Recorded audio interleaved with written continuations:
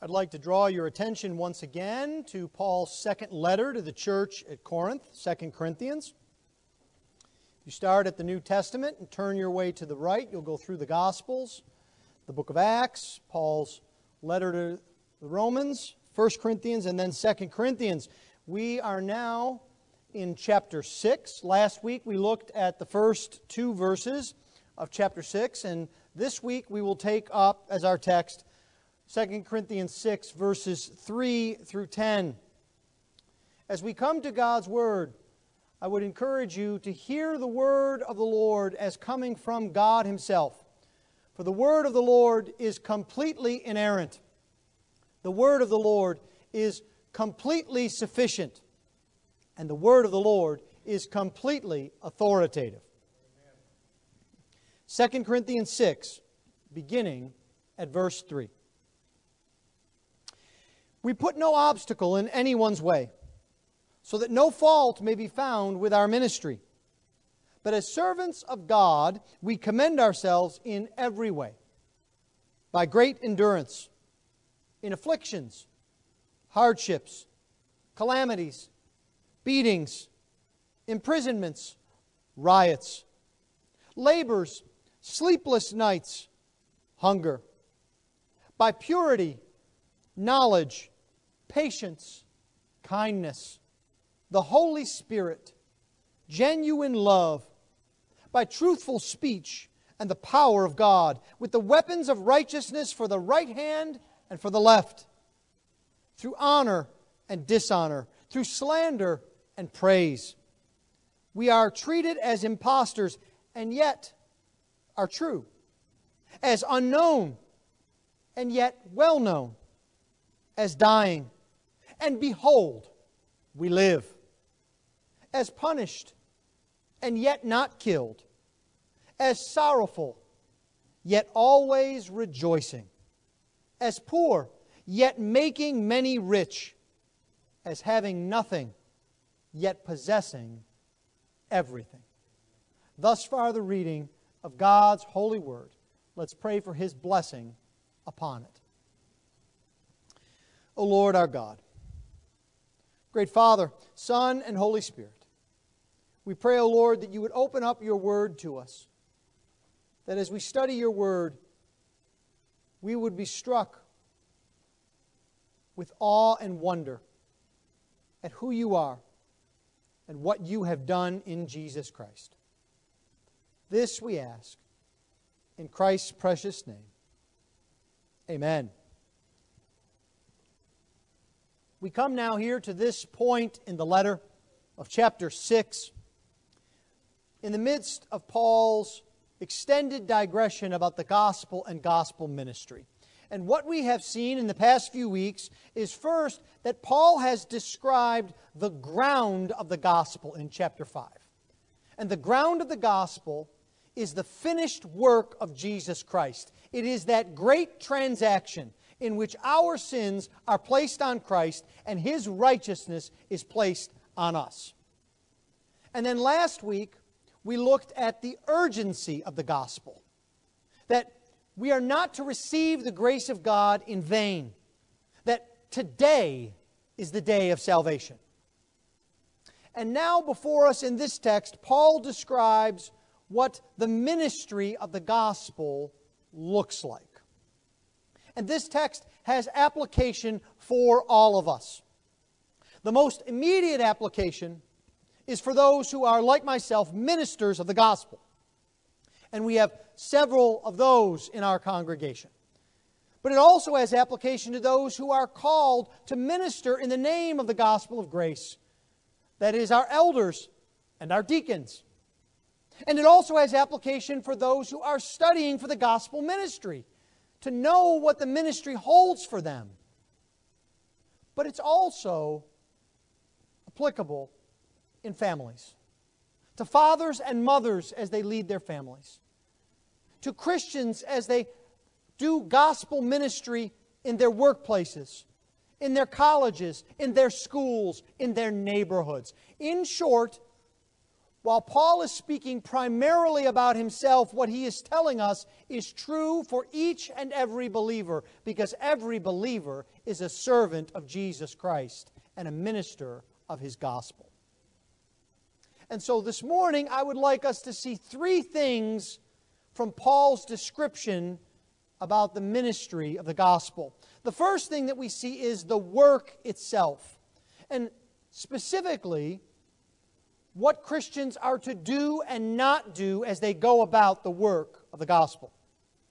Secondly, we see the persistence that the servant of Christ is to have in the ministry of the gospel.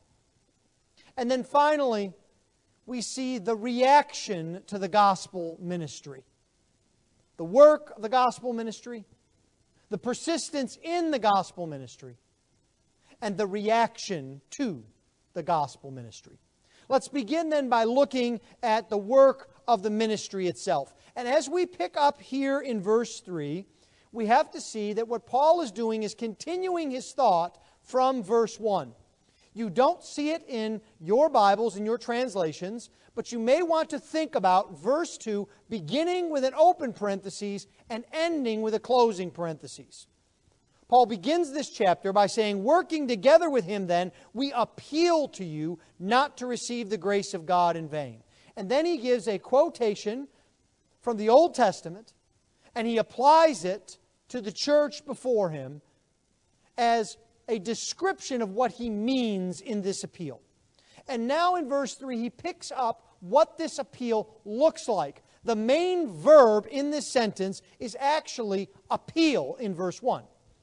And so what we see in verse 3 and verse 4, two verbs, they are participles, helping verbs, if you will. They describe the circumstances, the means, what Paul is telling us to do as we make this appeal. So the appeal is the main verb, but we have instructions as to how this appeal is to be made. And the first thing that Paul tells us is that the minister does not get in the way of the appeal.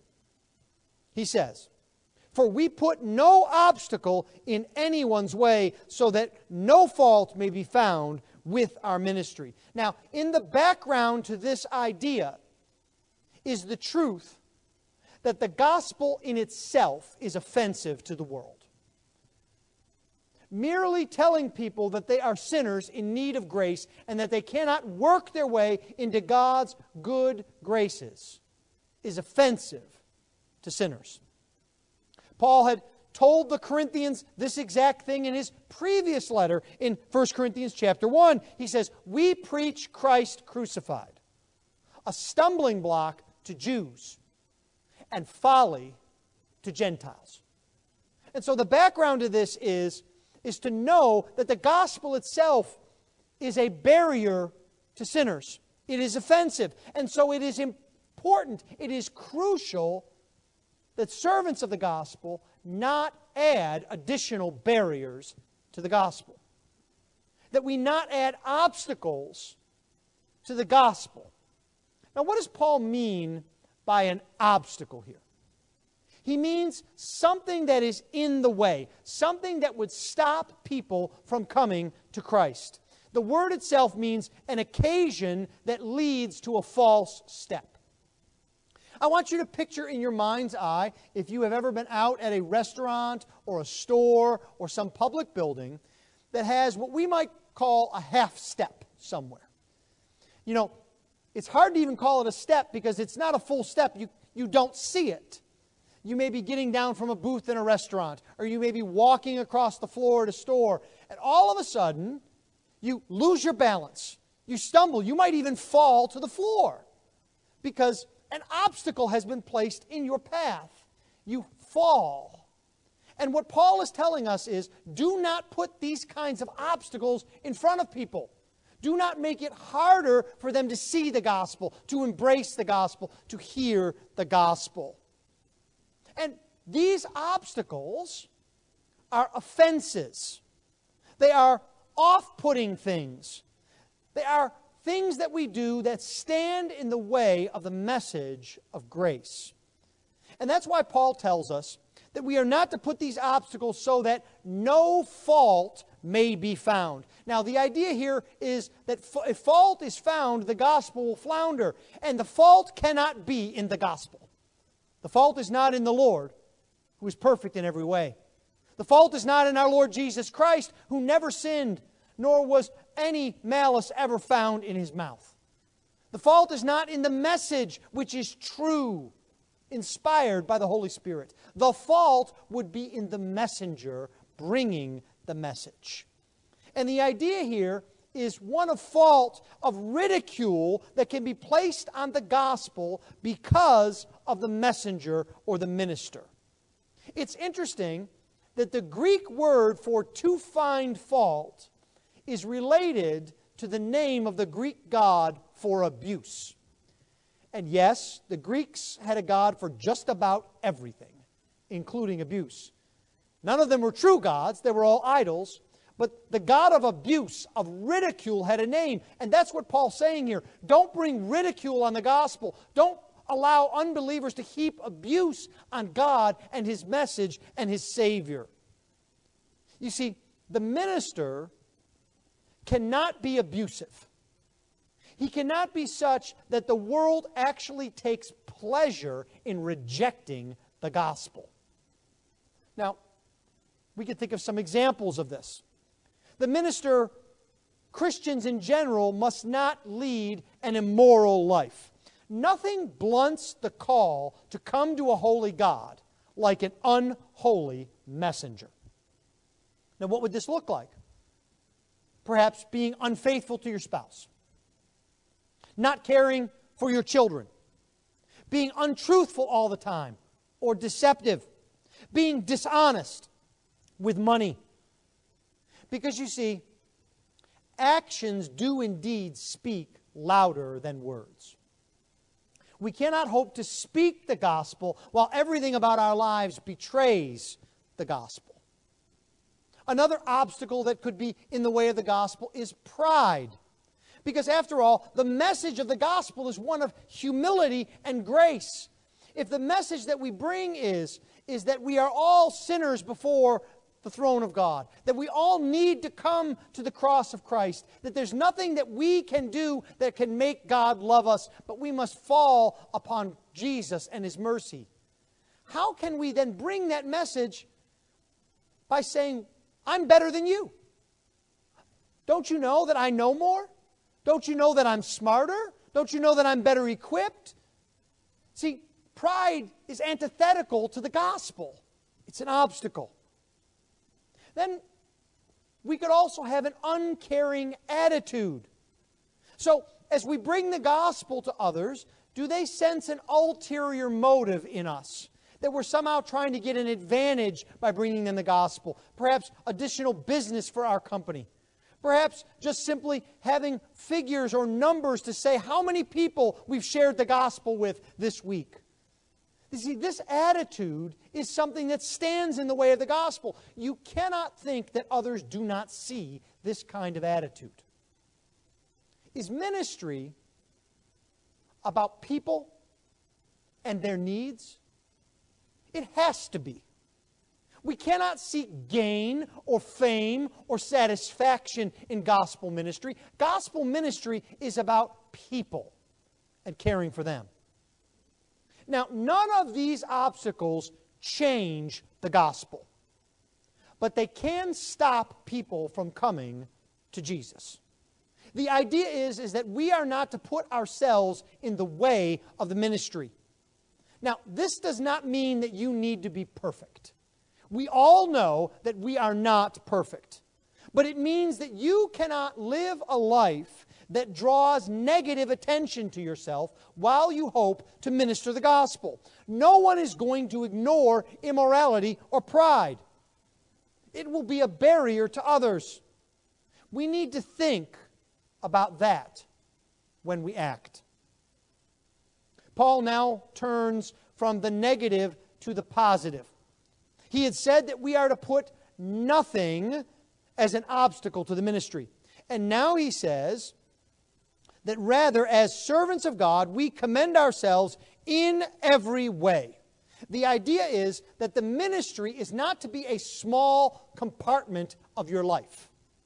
Instead, ministry flows out of who you are and the entirety of your life. You see, you know the gospel. And the gospel has changed you. And as a result, you can bring the gospel to others. And so Paul uses this word commend. He uses it often. We've seen it in chapter 3, verse 1, chapter 4, verse 2, and chapter 5, verse 12. And its basic meaning is to bring together. And from there it means to introduce or recommend someone to someone else. It can even mean to provide evidence or proof of a person, to prove who they are to another. And so as servants of God, we are to commend ourselves and the ministry to others. Now, this does not mean we go about telling people how great we are. No. It doesn't mean that we are to insist that we are the smartest or that we are better than other people. After all, these are examples of obstacles to the gospel. What Paul means is that we are to live in such a way that as others observe us, it helps the gospel. And so we have examples of Paul giving us this in verse 6. The first is, he says, we are to live by purity. Now, this is more than a lack of immorality. Although, in today's world, even a lack of immorality would stand out. No, what he means here is personal integrity. We are to be known as honest people before others. Others should trust us, should see us as being pure, honest, and with integrity. Then Paul says, we are to live by knowledge. Now, the knowledge here, I think, has a twofold reference. The first is, it means that we are to know what we are talking about. As believers serving the Lord Jesus Christ, we are to know the gospel. You are to know your Bibles. You are to know Jesus. Now think about this. When something breaks in your home, who do you call to help you? I can tell you who you don't call. You don't call me. I won't fix your dishwasher or your hot water heater or your lawnmower or anything mechanical because I don't have the knowledge. That's not in my area. What I do is I call someone who has expertise in that area, that I know can tell me something that's of value and of worth, who can help me. And so it is with the gospel. We must know the Scriptures in order to share the gospel with others. This is the main reason why, in our day and age, right now in your life, you should be studying your Bible every day. You should study your Bible to know the Lord, to grow closer to Him, and to be able to share Him with others. You can only do that if you know the Scriptures, if you know God. Now, there's a second aspect to this knowledge, and that is we are to know people. The ministry is not an abstract message that is forced onto everyone in the same way. No, we have to focus on people, on their needs, on the objections that they raise, on the experiences that they have. We need to know people, to study people, to learn people, to help apply the gospel to their particular situation. The third thing that Paul says is we are to live by patience. And this is something that only shows itself over a period of time. By patience, Paul means we are to bear with other people, especially difficult people. Now, have you ever had to have patience with someone who was eminently agreeable? Who did whatever you asked and was very encouraging and was just a source of love and joy all the time? No, we don't call that patience. That's easy. You have to be patient with people who are difficult, who challenge you, who don't listen to you, who respond badly to you. That's who you need to be patient with. Why? I think Paul tells us this because that gives others a picture of God. Because isn't that what God does with us? He's patient and long-suffering with us. He bears with us and our thick-headedness, our hard-heartedness, our love for sin. The fourth thing that Paul says is that we are to live by kindness. We are to show a gentleness in our demeanor and in our speech. It is not right for Christians to be as rough as the world. Now let me give you a very particular application. What do you look like on social media? Do you look like everyone else in your neighborhood? Do you try to be as rough and tumble as everyone else? Do you try to respond in such a way that shuts everyone down, that demeans people just to win an argument? Or are you kind? Do you share the truth in a way that's winsome? Do you try to challenge people's worldviews in a way that will point them to the Scriptures? I'm not saying you can never disagree with anyone, but there is a way to disagree that is kind and opens up your view to others. The fifth thing that Paul says is that we are to live with genuine love. Not just a love for others, but a genuine love. People need to see that there is no concealed agenda. We're not trying to just raise attendance at the church or tell everyone at the Bible study what a great week of evangelism we've had, or to somehow get a new business partner, or to gain resources from someone else. No, we must love people genuinely, unfeignedly. So the first thing that we see about the ministry is that our lives must not get in the way of the work, but must rather support it. The second thing that we see about the ministry is that ministry is hard. When Paul says we commend ourselves, he means by our lives and actions. But he also means by the way that we face difficulties, because the Christian life is not one of ease and comfort. We are seeing that more and more in America today. But that has been the norm for believers around the world for centuries. And so in verses 4 and 5, Paul gives some specifics about how we commend ourselves to others when we are in trials. Now, Paul is a masterful writer, and he is inspired by the Holy Spirit. And so he gives us a comprehensive list. He starts with a general principle, and then he moves on to 3 categories. And in each of the 3 categories, he gives us 3 examples. And so you can't escape the idea that the ministry is hard. So first he says that the overriding principle is great endurance. This is a different word than the word for patience in verse 6. It is an endurance, a steadfastness that keeps focused on the goal in spite of the problems in the way.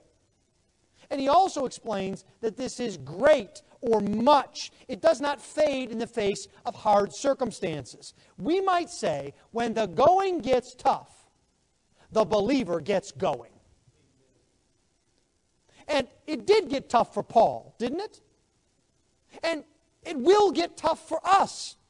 Tough in a number of ways. The first category that Paul gives to us are general sufferings, afflictions, hardships, calamities. These are the pressures of life that come as the gospel clashes with the world. There are pressures that come down upon us from outside as the world battles against the gospel. Then there are hardships or necessities when you're not sure what to do, when you're not sure you can bear up under the circumstances. And then thirdly, there are calamities or distresses, being closed in by troubles, feeling like there's no place to turn, like the whole world is against you. Do you experience these? They're found in homes, in workplaces, in schools, neighborhoods, and in the public square. So long as the world is hostile to Jesus and hostile to the gospel, the believer will have these trials. The second category that Paul gives to us is persecutions that were inflicted on him by enemies, beatings, imprisonments, riots. So Paul wants to remind us that there is more than a clash of worldviews going on here. There is more than a philosophical debate at hand. There is a hostility against Christians that you will experience. And so he describes them as beatings, imprisonments, and riots. And if we look at the book of Acts, we will see all of these. Paul was beaten over and over again just for preaching the gospel. 5 times, he tells us, he was whipped. 3 times, he was beaten with rods. Once, he was stoned and left for dead. Now, I don't mean to say that as you go into the office this week, someone is going to punch you in the nose. But I do think you need to be prepared for hostility directed against you, for attempts made to demean you, to hurt you, to harm you. Paul also tells us that he was imprisoned. Now, we know the famous incident in Philippi where Paul was thrown into jail and he sang for joy, and the Philippian jailer was saved. But he was jailed in many other places as well. I heard a very interesting interview with Pastor John MacArthur in California this week. And he was responding to a question that said, the government is telling you you cannot have a worship service. What will you do? And he said, we're going to worship God. He said, listen, when Paul went from town to town, he didn't ask what the hotel in town was like. He asked what the jail was like, because he knew he was going to spend some time in the jail. And he said, I'm okay with having a jail ministry. I haven't had a jail ministry yet in my life. Now, do I expect today to be thrown into jail? No. Do I think that day may come? Yes. Do I know that my brothers and sisters around the world are experiencing that right now? Absolutely. There is a minister, a reformed minister, who pastored a church in Chengdu, China, who is now serving a decade in jail simply for preaching the gospel. And that story could be repeated in India, in Burma, in Africa, in other areas of the world. The world hates the gospel and it attacks its messengers. The third category is a list of hardships that Paul took on. Now, this last trio,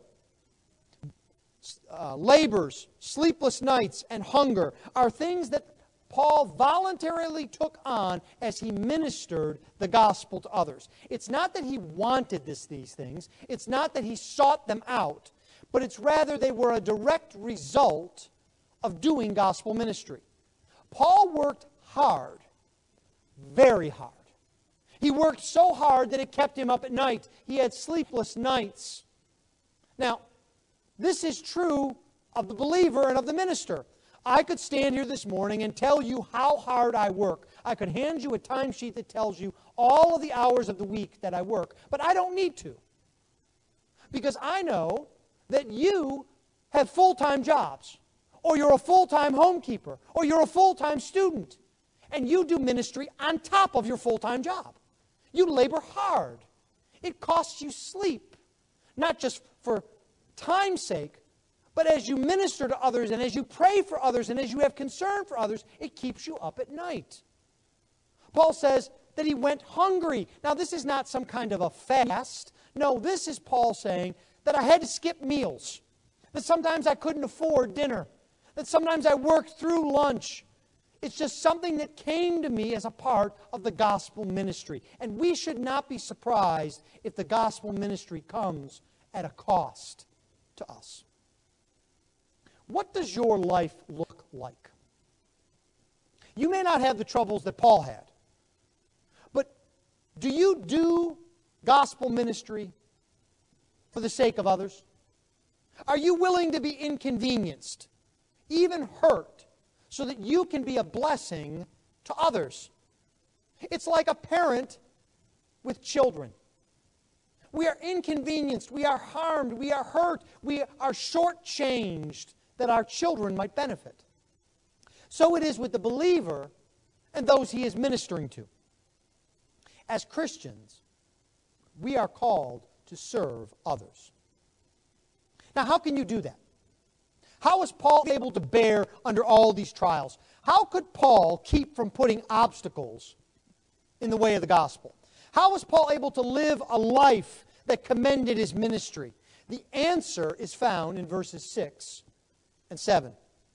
The first key is found in the middle of verse 6, the Holy Spirit. Now, this should not surprise us.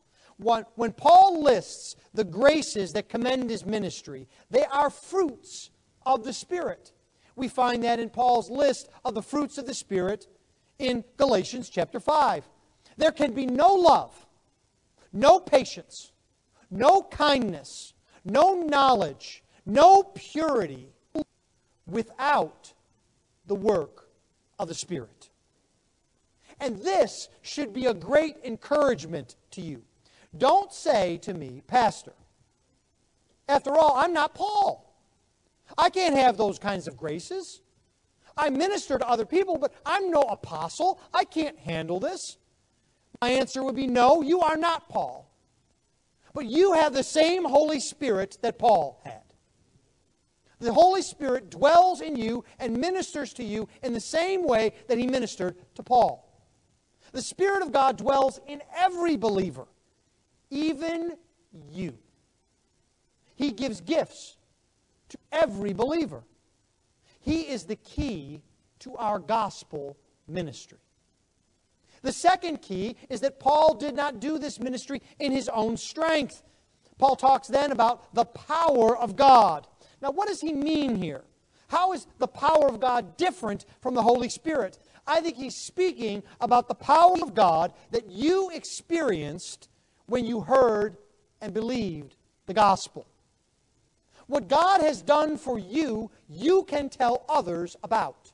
One commentator puts it this way: power experienced becomes power communicated. Now, this is not us telling others how great we are and that they should be like us. It is how great God has been to us and how he can be great to them also. Lastly, Paul relied on the weapons that God provided rather than on his own skills. He uses an interesting phrase at the end of verse 7. He says, the weapons of righteousness for the right hand and for the left. Now, this is reminiscent of Paul's discussion of the whole armor of God in Ephesians chapter 6. There, Paul says, the whole armor. He takes the word for armor or weapon and puts the adverb whole on top of it to make a word whole armor. Here he just uses part of that word, the word for armor or weapons. But the idea is the same, because these weapons of righteousness, they come to us from God, his righteousness to us. And we have them on the right and we have them on the left. And when you think of that, you think of a Roman soldier who carries in his right hand his sword for offense, and on his left hand his shield for defense. And he has the whole weaponry of God. He's able to face challenges from every front. That is how you are able to meet the challenges of gospel ministry. Do you see that God has not left you alone? That he doesn't expect you to carry out his ministry in your own power and skill? The only way that the gospel ministry goes forward is in the power of Almighty God. Well, the last thing that we see is the reaction that we can expect to the gospel ministry. Paul reminds us that if we are faithful, if we do not place obstacles in the way of the gospel, if we commend the gospel with our lives, there will be one of two reactions. There is the negative reaction of the world, and there is the positive reaction of the Lord's reality. Now, this is important, because if we expect affirmation from the world, we will be extremely disappointed. And if we forget the reality of what the Lord is doing, we will be discouraged. And so Paul writes about these reactions in a series of rapid-fire, single-word pairs. He introduces them at the beginning of verse 8. He says, through honor and dishonor, through slander and praise. And the idea is that the believer should not be dragged down by the world's opinion. Now, this is true whether we are being slandered or whether we're being praised, whether we're being honored or whether we're being dishonored. What people think about us does not matter. The reality that God has created in us is what matters.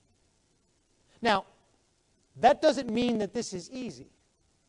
Calvin puts it this way. He said, "There is nothing harder for a man of character than to incur disgrace." Doesn't that sound right? Have you ever been accused of doing something you know you haven't done and is completely out of character for you? And to endure that? What a hardship. But Calvin also says this. He says, "It is a sign of a mind well established in a virtue, not to be diverted from its purpose, whatever disgrace it may incur." The idea here is, even though disgrace comes, we keep our eyes on the prize. We look to the goal. And so Paul writes with the knowledge that the world has a low opinion of him and of the gospel ministry in general. He says they think we're deceivers, imposters, playing a role for gain. Now, this is again why it's so important not to put obstacles in the way of the gospel. How much damage has been done by false teachers, televangelists, and the like? Those who say they are bringing the gospel, but really what they're trying to do is line their pockets. It allows the world to feel righteous in rejecting the gospel. Paul says they say we are unknown. They don't care about us at all. We have the words of life, and yet they'd rather go flock to singers, actors, sports figures. He says they look at us as if we are dying, fading before the progress of the world. Now, the death of Christianity has been predicted for centuries. The French philosopher Voltaire wrote hundreds of years ago, 100 years from my death, the Bible will be a museum piece. Now, if that were a tweet, I would say that did not age well over the last few hundred years. We've been told that Christianity would never take root in China. Its culture was too foreign to Christianity, and now there are between 80 and 100 million Christians in China. We are told that science will disprove Christianity as false and useless, and yet here we are. Now, being a Christian involved in gospel ministry also means hardships. Paul said we are as punished. And this again brings up the thoughts of imprisonment, being passed over for promotions, being mocked before others. We are viewed as being sorrowful. And that's true in a very real sense as we see others around us reject the Lord Jesus Christ, as we see them live lives that are damaging to themselves and others. We sorrow. Paul says we're seen as being poor and having nothing. And as far as the world goes, we are wasting our time. We are giving away things we should not. We should keep to ourselves. But what you and I need to do is listen to the second set of pairs that describe the reality of the Lord. Some may think that we are impostors, but the Lord knows that we are true. We may be unknown to media moguls and the world at large, but we are well known to God. We are recognized by Him. He knows who we are. We are indeed dying every day. But behold, Paul says, we live. This is a reminder of Jesus' words. He who would save his life must lose it. Are you looking today to the Lord and the hope of eternal life for your hope? We are always rejoicing, Paul says, in the sense that this is a settled state of mind for the believer. In spite of circumstances, the believer always has the opportunity to rejoice in the Lord. And finally, although we are seen as being poor, having nothing, it's true that in Jesus Christ we have all the riches of heaven. We possess everything, Paul says. This is what the gospel ministry looks like. It is filled with trials and difficulties, hardships and pain. But it is the path marked out for you by Jesus Christ. He will equip you by His power. He is the true judge of your value and worth. Are you doing everything you can to serve Him? Does your life not only prevent obstacles to, but even commend the gospel to others? Follow the Lord Jesus Christ and be His messenger to others. Let's pray.